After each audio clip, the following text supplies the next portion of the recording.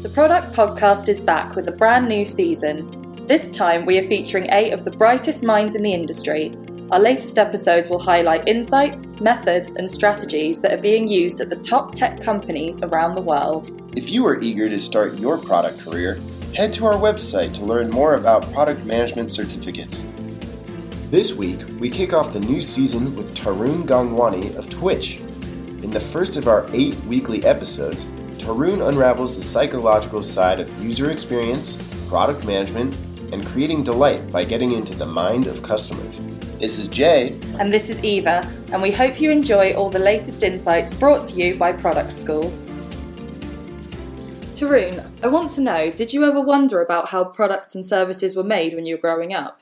Did you ever have these sorts of questions in your mind? At an earlier age, I was actually interested in neuroscience and like the study of the brain and how, humans thought about their world and their surroundings. And so necessarily that was in the background of why I was thinking about how technology and humans interacted together. And so I would ask myself things like, why do we find it so natural to touch screens in this way? Why do we find it natural to type on keyboards in this way? So I'd ask myself these questions over and over, and it just led me to wanting to really dig into how things were made and how products were made and software was created.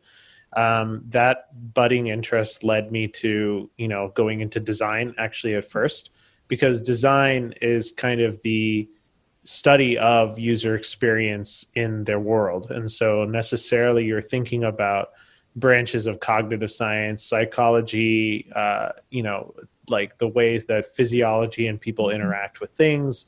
And then of course, computer science and technology there as well. So all of these things wrapped up. That's how I early considered my life as starting to become a PM, is just basically thinking about how people think. One thing that I noticed about your profile is that with regards to your higher education, you could have gone anywhere and in any direction, really. And I was wondering if you had any role models or people that you knew that worked in tech and maybe provide you with some guidance into this world? After high school and throughout my childhood, it was actually, at first my dad. My dad has been in the software business for a little while. He worked for a company that was acquired by IBM. And then that next company was acquired by a company called Teradata. And now he runs his own startup. And so he's been in the software space for a little while. And so I would always watch his career growth and trajectory and, study how, software was made through him and would ask him these questions. And so I think that's a huge inspiration for me jumping into this field. And then as I, went through college, a lot of cognitive science today, modern cognitive science, is modeling how the brain works using mathematics and technology and artificial intelligence. And so, again, there was that influence of tech and how software is made. And then that kind of hit a pinnacle when I entered design school. And of course, most designers that are going to design school are doing design for software or for hardware or for systems. There are obviously designers who go to design school for art or to take that in a direction of research, perhaps maybe even physical and product design.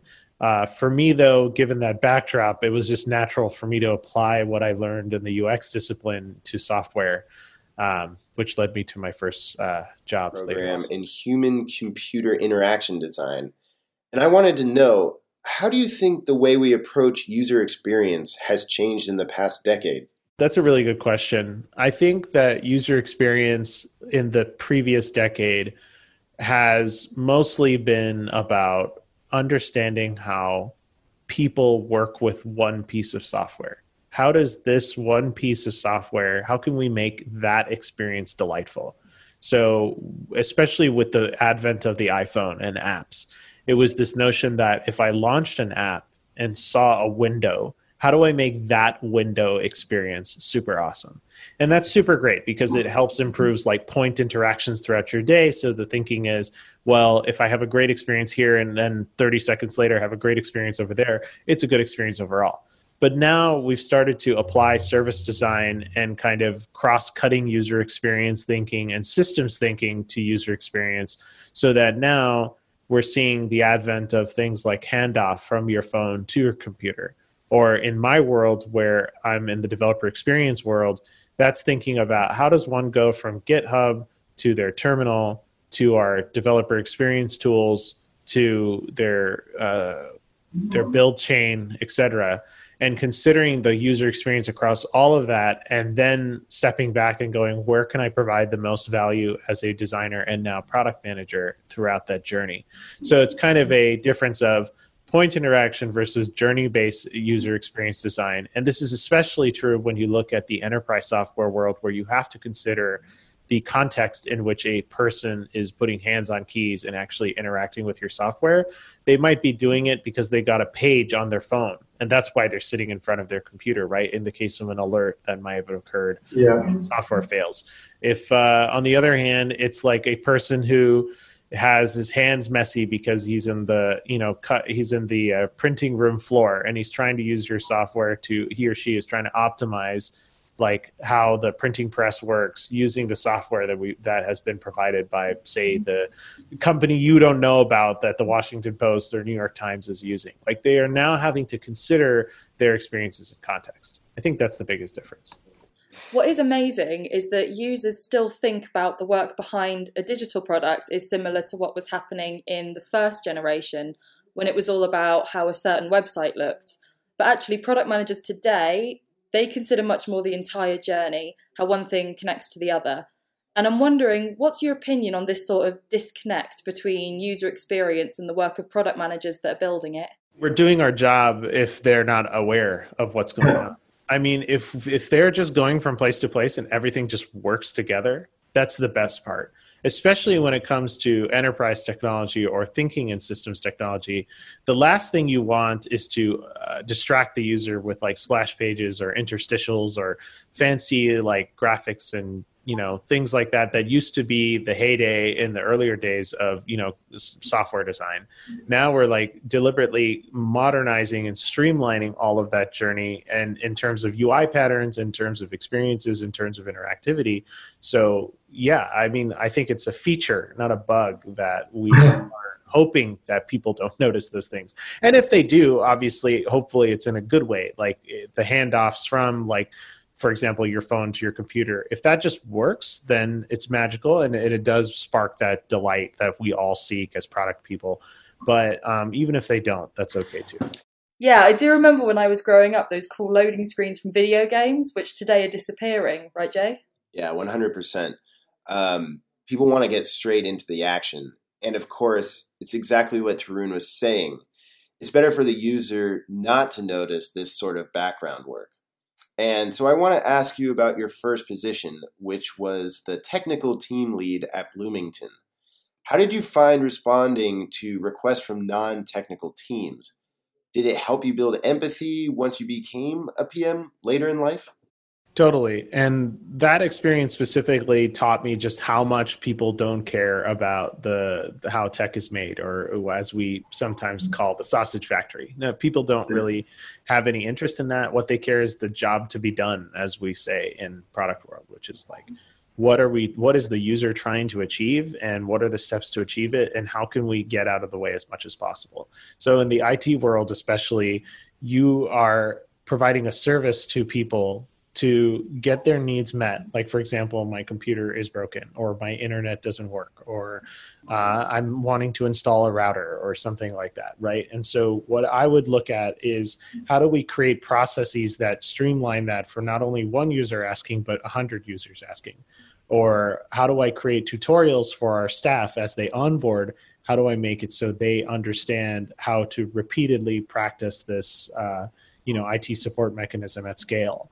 And so I definitely would build empathy by going on those appointments myself, or taking cases and taking tickets myself, and seeing where the user and customer would struggle.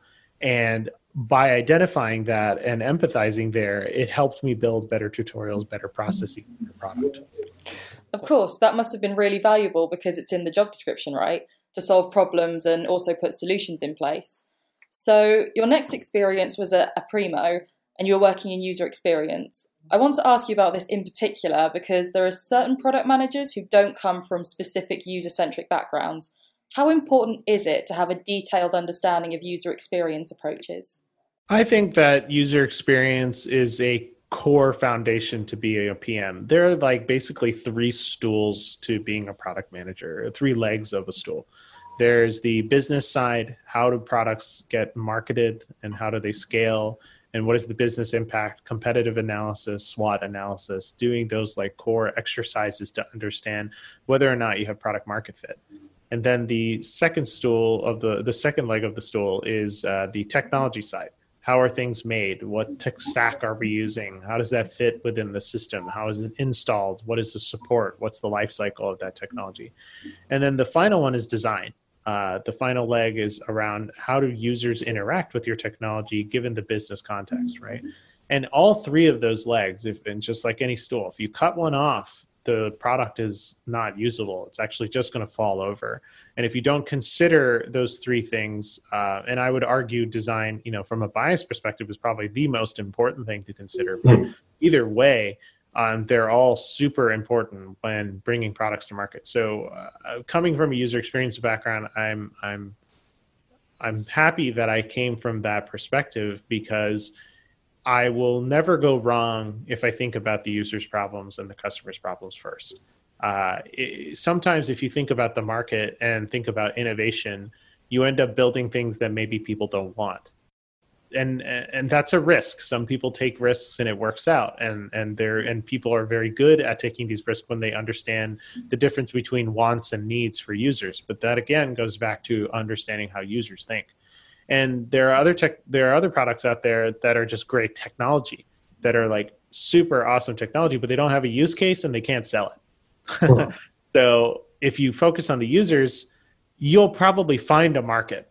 Someone will buy it. If you really kill it, someone will buy it. And also with technology, people will look past bugs and issues if you focus on the users. In fact, every day, I'm so happy to have such a great developer community here at Twitch where they're forgiving. They trust us. They say, okay, I understand. You've got a lot of things going on. We want to work lockstep with you. We have developers of all backgrounds and from different company sizes, and all of them have one thing in common where they just love the product and love what we do so much that they're willing to accept that things will take time. That's the dream, right? And so the only way to do that is to focus on the user experience and focus on the user journey and customer happiness first and foremost. It must be fantastic to have the trust of the users and have them trust you as well. But moving on, I wanted to ask you about your experience at IBM, because everyone knows that IBM was one of the main initiators of the computer revolution. And so I wanted to know, how did it feel to join a huge multinational that has so many things going on and such a long and storied history? How did it feel when you started working there? So I learned about IBM actually at the Interaction Design Association conference that was in 2013. And I was, just searching for my first full-time user experience job. So the job at Aprima was an internship, and it was during the time that I was doing my master's degree in user experience design. So, and then the technical lead job was like my full-time job while I was at school. So now when I'm moving into getting my first user experience job job, thing that I was looking for was somewhere where I could grow and study the discipline of design within a practical setting, right? Like I've been studying it in a theoretical sense, but now how do I apply that practically? So as I was walking around the Interaction Design Conference, I was meeting with recruiters from Microsoft, from Google, from all of these great companies that you've heard of that are like modern tech companies, and then you see IBM. And so the recruiter at the time, if she's listening to this, she's going to remember the story. She came up to me and goes, "Hey, I know you're talking to a lot of great companies here, and you certainly seem like you're very passionate and interested in technology. Why don't you come work for IBM?" And I was like, the only thing I know about IBM is blue collars and 9-to-5 shifts and black briefcases and big systems and big servers. Like, what are you talking about? Like user experience design. So it turns out that the CEO of the company founded, basically sponsored an initiative to build a whole new practice of how design worked. I mean, just understanding, of course, that IBM's had a rich history in design from the times of Eero Saarinen and Elliot Noyes and Paul Rand and Charles and Ray Eames.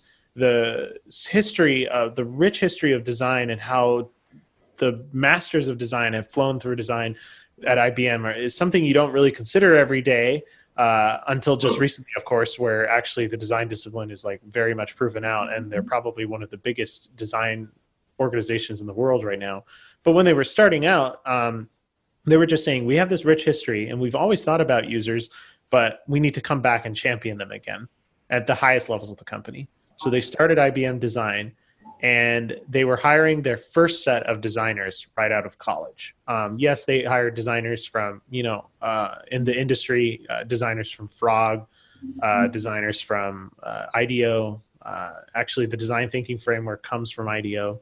And so all of that discipline and knowledge was brought in. But the doers, the worker bees, the first designers they wanted fresh out of college with fresh perspectives to come in and infuse the company with design. And so I was one of the lucky, fortunate people to be in that first class. And we were 40 designers in a conference room, a set of conference rooms in a building that was just an older IBM building that had yet to be really transformed into the studios that came a year later.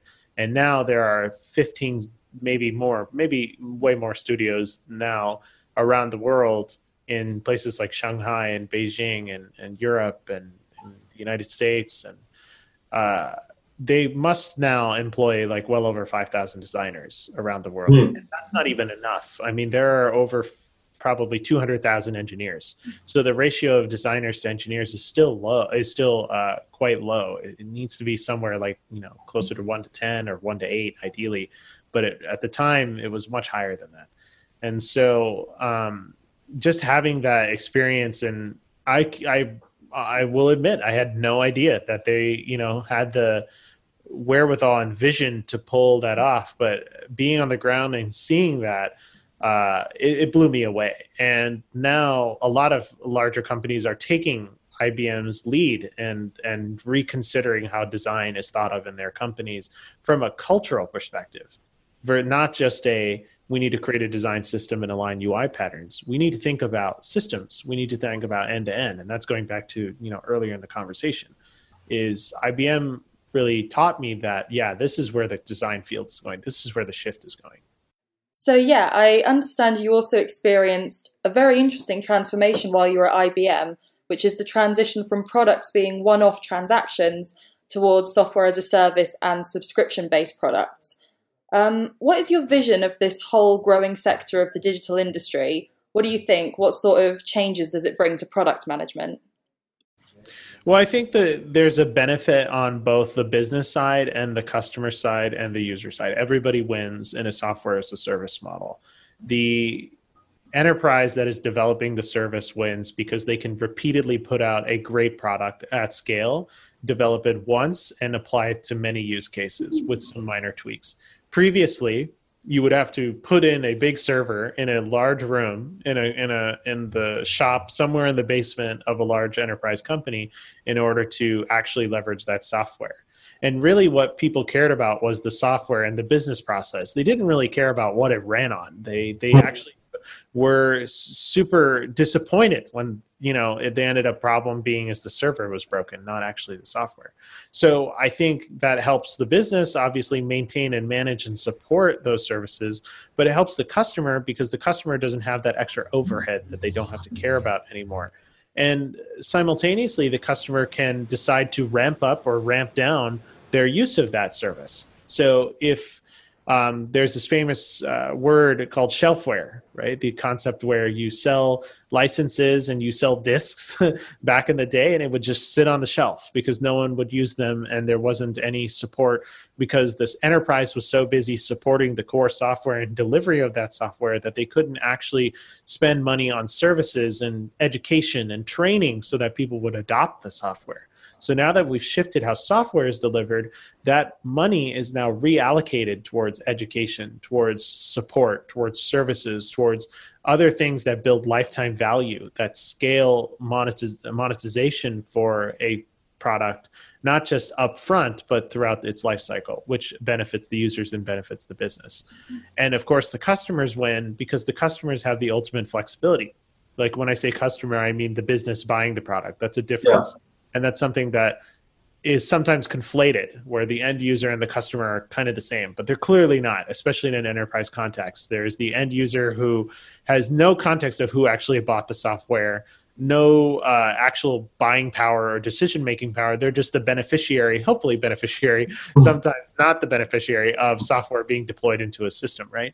And so the customer perspective gets to receive this software and manage it as they will across all of the software they own. And they can say, you know what, I don't need that many units, or I don't need that much hard drive space, or I don't need that much compute power this quarter, so I'm going to ramp it down. And now, of course, businesses are responding and saying, well, let me let you buy a block of services at a reserved rate, which is a fixed rate, which helps the business in turn, because that customer pushback of wanting to ramp down and ramp up and that flexibility is great, but the business is saying, oh no, like we can't, then our business is not predictable. So now they sell whole reserve licenses, which is kind of funny. It's sort of a circle back, but this is totally trailing off. Sorry. We could dig into the whole difference between software delivery and software as a service like all day. But my point is that ultimately everybody wins when things are delivered more as a SaaS model. And that's what IBM realized too. And IBM spent, in parallel, while they're building this design process, one of the biggest KPIs was actually reducing the amount of software they would sell and packaging things in a better way, and also spinning down their legacy businesses in favor of cloud and Watson and some of the modern businesses that IBM's putting forth today. Well, this is very interesting because it's very relevant, this conversation we're having, considering, the most visible face of product management is usually the type of work that's done for huge consumer side of platforms like social media or dating sites. But I think that for those PMs who are more interested in the B2B side, it's really crucial to understand its different dynamics, the dynamics that are applied to software as a service products. And I want to know what you think about this. There are two different types of dynamics. Like as a PM in a B2C context, you have to think about millions of end users using a product at scale and microtransactions and distractions of the user, with their phone or whatever happens in their day when people use your products. In the B2B context, you'll sell large blocks of product to a small subset of users. So you have different contexts to think about, different awareness to think about. And then there's B2B2C, which is kind of the business that I'm in recently, which is we're building developer products for people to build on Twitch, such that, like, for example, a game developer might leverage our developer products to build interesting interactive games that connect to Twitch, which those games are sold to a bunch of consumers. So now you have to think about, like in a Matryoshka doll like fashion, how does your product sit within the context of a game developer shop, but also how does the end game player use your product? And then to complicate it even more, especially in the Twitch context, you've got streamers streaming people playing the game or themselves playing the game who are using your developer products who are coming from Twitch. And it all comes back in full circle. So as a product manager, this is, again, going back to the first conversation, we have to think about the system now. We have to think about all the interplaying technologies and people and actors, if you will, in a service story, in a customer journey. And how do those all come together to create a delightful system and a delightful set of moments? What attracted you to Twitch in the first place? What sort of contribution do you think they're making to the world? Well, Twitch is providing a path to revenue for anyone who has a talent or has a passion or a desire to do something for fans and want to put themselves out there. They have such a voracious, enthusiastic community that just seeks connectivity to one another, to themselves. So just at that core basis, it's a human play. It's way different than any other kind of video-based service or much software today. The whole purpose of Twitch is to build communities and build fans and build relationships. Now, that gets even enhanced with developer technology, with APIs, with what we call extensions, live apps for live streams. Now we're changing the ways viewers and streamers interact with each other and build community and breaking down barriers between them so they can come together closer to create new forms of entertainment, or just to make you smile in a different way, or to bring some joy that maybe they were having a bad day, or maybe they just want to connect with their friends, or who become their friends over time. Like, I think that's the key piece that Twitch has really understood as they built out, and it's made building developer products that much more delightful. And now we're doing that same community exercise with developers, and we're saying, hey, developers, you can connect to these communities as well that are so well established, and put out your ideas and your thinking, and be involved in this very special place and potentially build a huge business. We've had developers who have built hundreds of thousands of dollars businesses by selling apps through Twitch now, selling technology through Twitch. And so that inspires me and all of us here at Twitch to come to work every day, because we're not only helping people build love and connectivity in a community, but also fame and potentially fortune that comes with it. How do you include the input from, the huge community of developers that Twitch has? How do you make sure that their opinions or their vision is permeating your work? What sort of frameworks do you use to do that?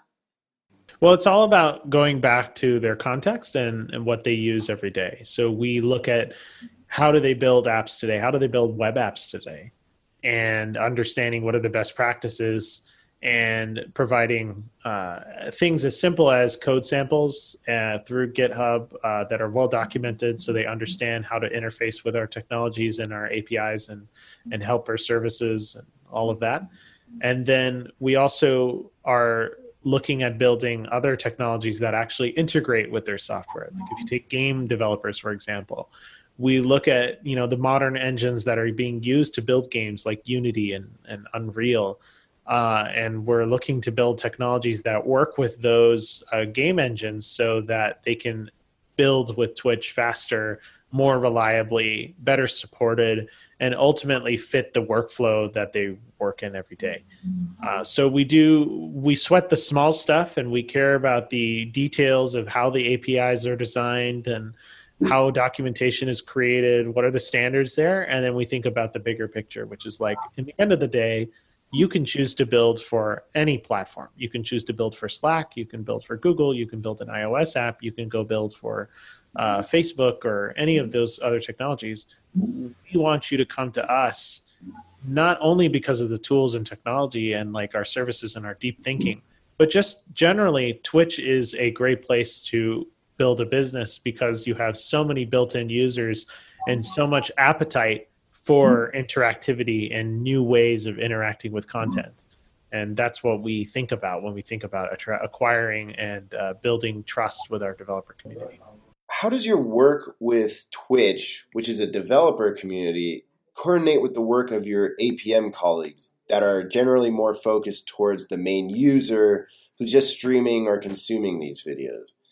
More so, how do you make sure that your work and their work is coherent and following the same product vision?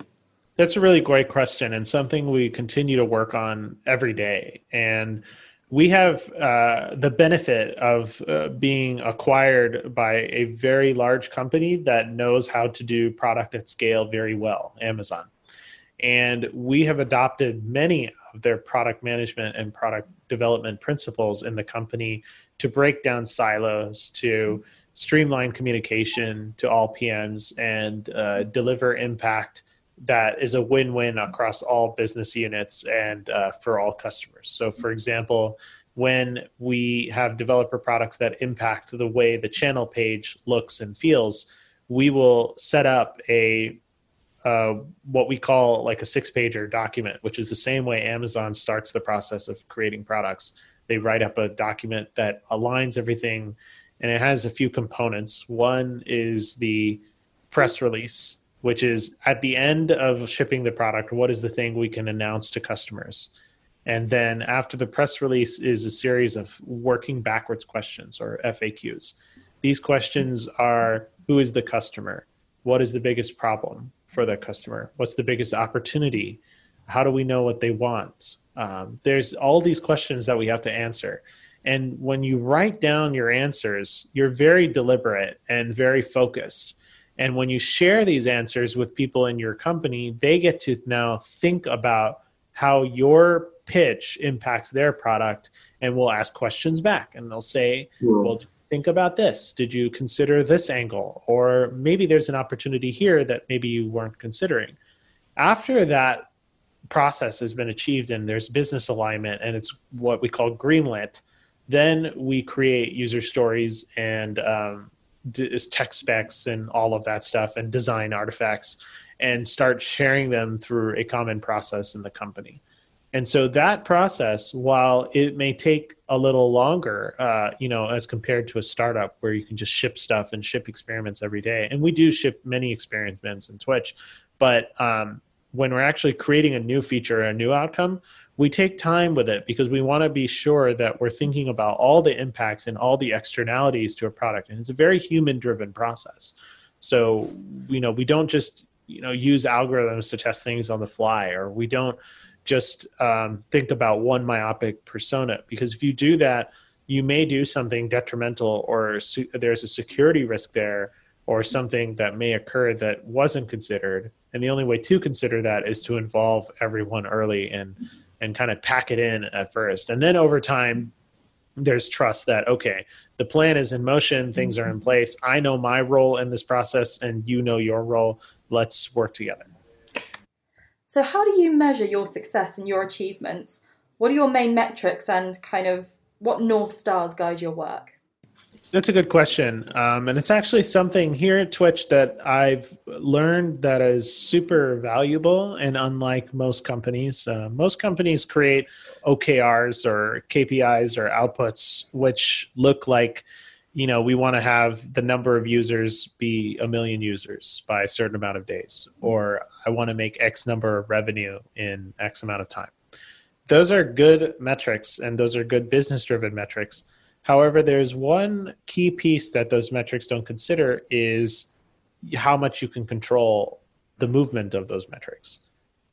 If you put a product out there and it turns out there's a market downturn, that's the worst extreme case. Or the simpler case is streamers decide to not stream for a week, or their schedules are different, or maybe perhaps the pricing was wrong, but the idea made sense. So it becomes a conflation of hypotheses and assumptions that ultimately might lead a product astray, whereas instead the product wasn't shipped with conviction, knowing what it could move. So we have a process called input goals. So input goals are goals that we set that we know we can achieve and target without any sort of distraction, bias, or influence from the outside markets or market forces or other people or other partners for that matter too, which can happen all the time. So one analogy we use at Twitch is an output goal is I want to lose 20 pounds. An input goal is I'm going to go work out 3 times a week. I can control going to the gym 3 times a week. What I can't control is sometimes my body will do different things, or I may break a leg, or something will happen, and that might happen. So obviously, the idea of going to work out is still solid, and it's still proven, and it's still a good thing to measure, and we know it's important. But maybe sometimes things change, or sometimes there's forces we can control. So that's how we look at putting products to market, is we say, what are the input goals? What are the inputs that we want to achieve in this quarter or this year or what have you? So we have inputs like the number of guides we're going to document and create and put out, or the number of getting started experiences we're going to produce, or the number of live streams we're going to host. And then the outputs might be number of apps created, or number of people logging in and signing in. And that distinction has really helped the business align on what is achievable, and it's actually hardened our processes and it's hardened what we can deliver to the market. We're still, at the end of the day, accountable for the end result, the output, and we'll look back. But at least now we can say, well, that output wasn't achieved because not because you didn't meet your goals, your input goals, but because your assumptions about the market was wrong. Your hypothesis was correct, but your assumptions were wrong, right? So things are constantly changing, and especially within the streaming community and the way we consume media and sports and games, it's become the new standard for the next generation. So my question is, what's your opinion on the next frontier of this technology? Where are we going right now, and what matters for product managers? Well, we think the future of live streaming is live multiplayer entertainment. It's this concept of lean-in interactivity. It's saying that viewers and streamers are a unified ecosystem that have to be raised up a level. They have to be one-upped, and they have to grow as a community. And the way we can do that is by breaking down the barriers that exist today between a streamer and a viewer, and making those communities flourish through multiplayer interactivity. So one of the things we're really leaning into at Twitch is the concept of extensions and apps that run on a channel that allow viewers to passively or actively interact with the stream and maybe even the content itself. We've seen new games come out that have whole streamer modes, Twitch modes, that allow the viewers to vote on whether the player playing the stream and streaming gets a loot drop or gets healed or gets axed or whatever. And of course, there's going to be the trolls, and it's going to be good times, and it's going to be fun.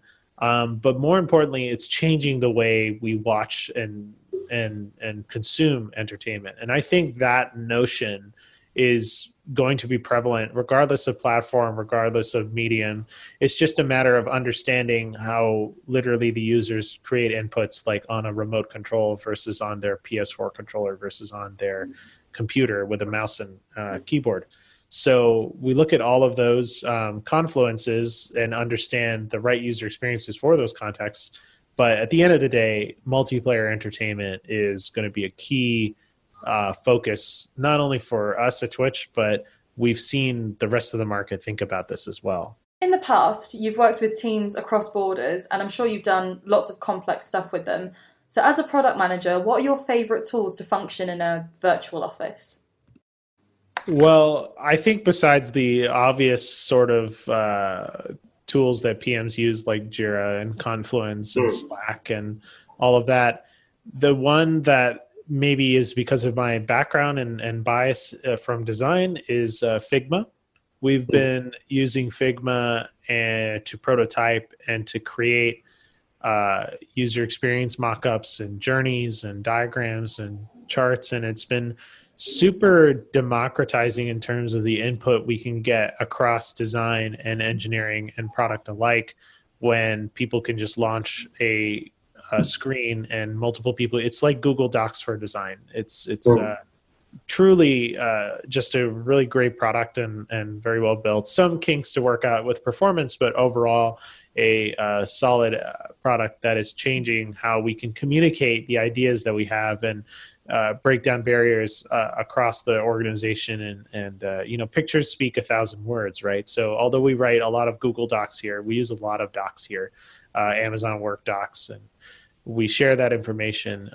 But when you have a picture, it just solidifies the conversations. It goes, oh, okay, aha, I get it. That's what you're going for. And so that's something I use every day here. So moving on to a different topic a little bit, I want to know more about what you look for in terms of hiring product managers. Now that you're the senior PM, you've met lots of product people and you kind of know the complete ins and outs of all that. What are you paying attention to during an interview? And also, what do you suggest that new PMs do in their first 90 days after they've been hired for this position?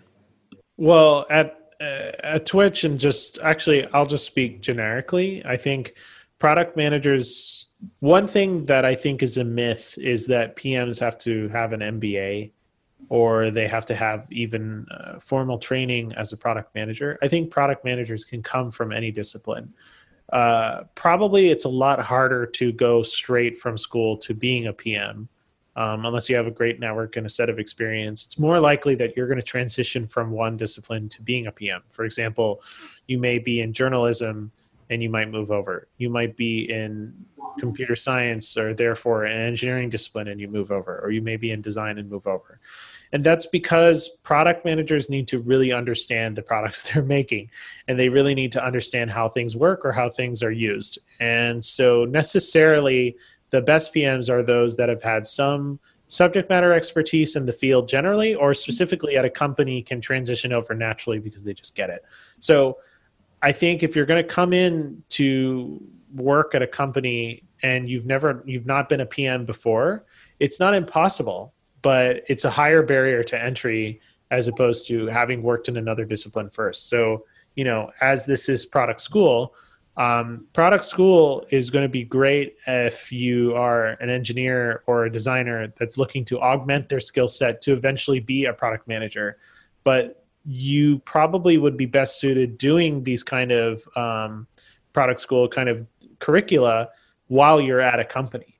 And so if you're at a company and you're an engineering manager or you're a designer or something, and you do product school to augment your skill set and level up there, it's going to be easier for you to get a job as a PM within a company. Now, if you're a PM that's looking to get hired into another company and you already have that those chops or whatever, then it becomes down to if you have clarity in thought and vision, if you're able to work backwards from a customer and a use case, if you can explain how you make trade-offs amongst decisions and prioritization. Therefore, if you have a clear sense of how to prioritize and why you make those decisions, if you consider data in your processes, data is a more and more important thing as there's data flowing everywhere. So it's all available. It just depends on whether you choose to mine for it. And then lastly, if you care about how things are built as well, it's not just about what and why, but it's also how, and being able to dig into the details and understand what that means.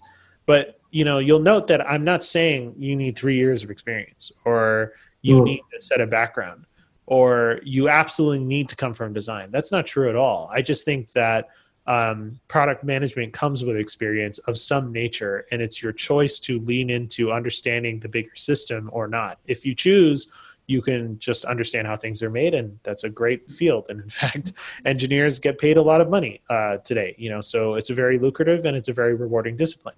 But if you want to be in product management, it's because you equally care about engineering, design, and how things go to market. Okay, so my final question, I want to know, what has becoming a product manager added to your professional life? How has it affected your skill set? Well, with product managers, you have to be able to influence within an organization. Sometimes as a PM, you have nobody working for you, or you may have not very many engineers allocated to you, and you have to be able to work across different, what we call silos within a business, who are just kind of working on their own product lines and their own strategy. And you have to influence those people to work with you to deliver the outcomes that are mutually achievable within a company.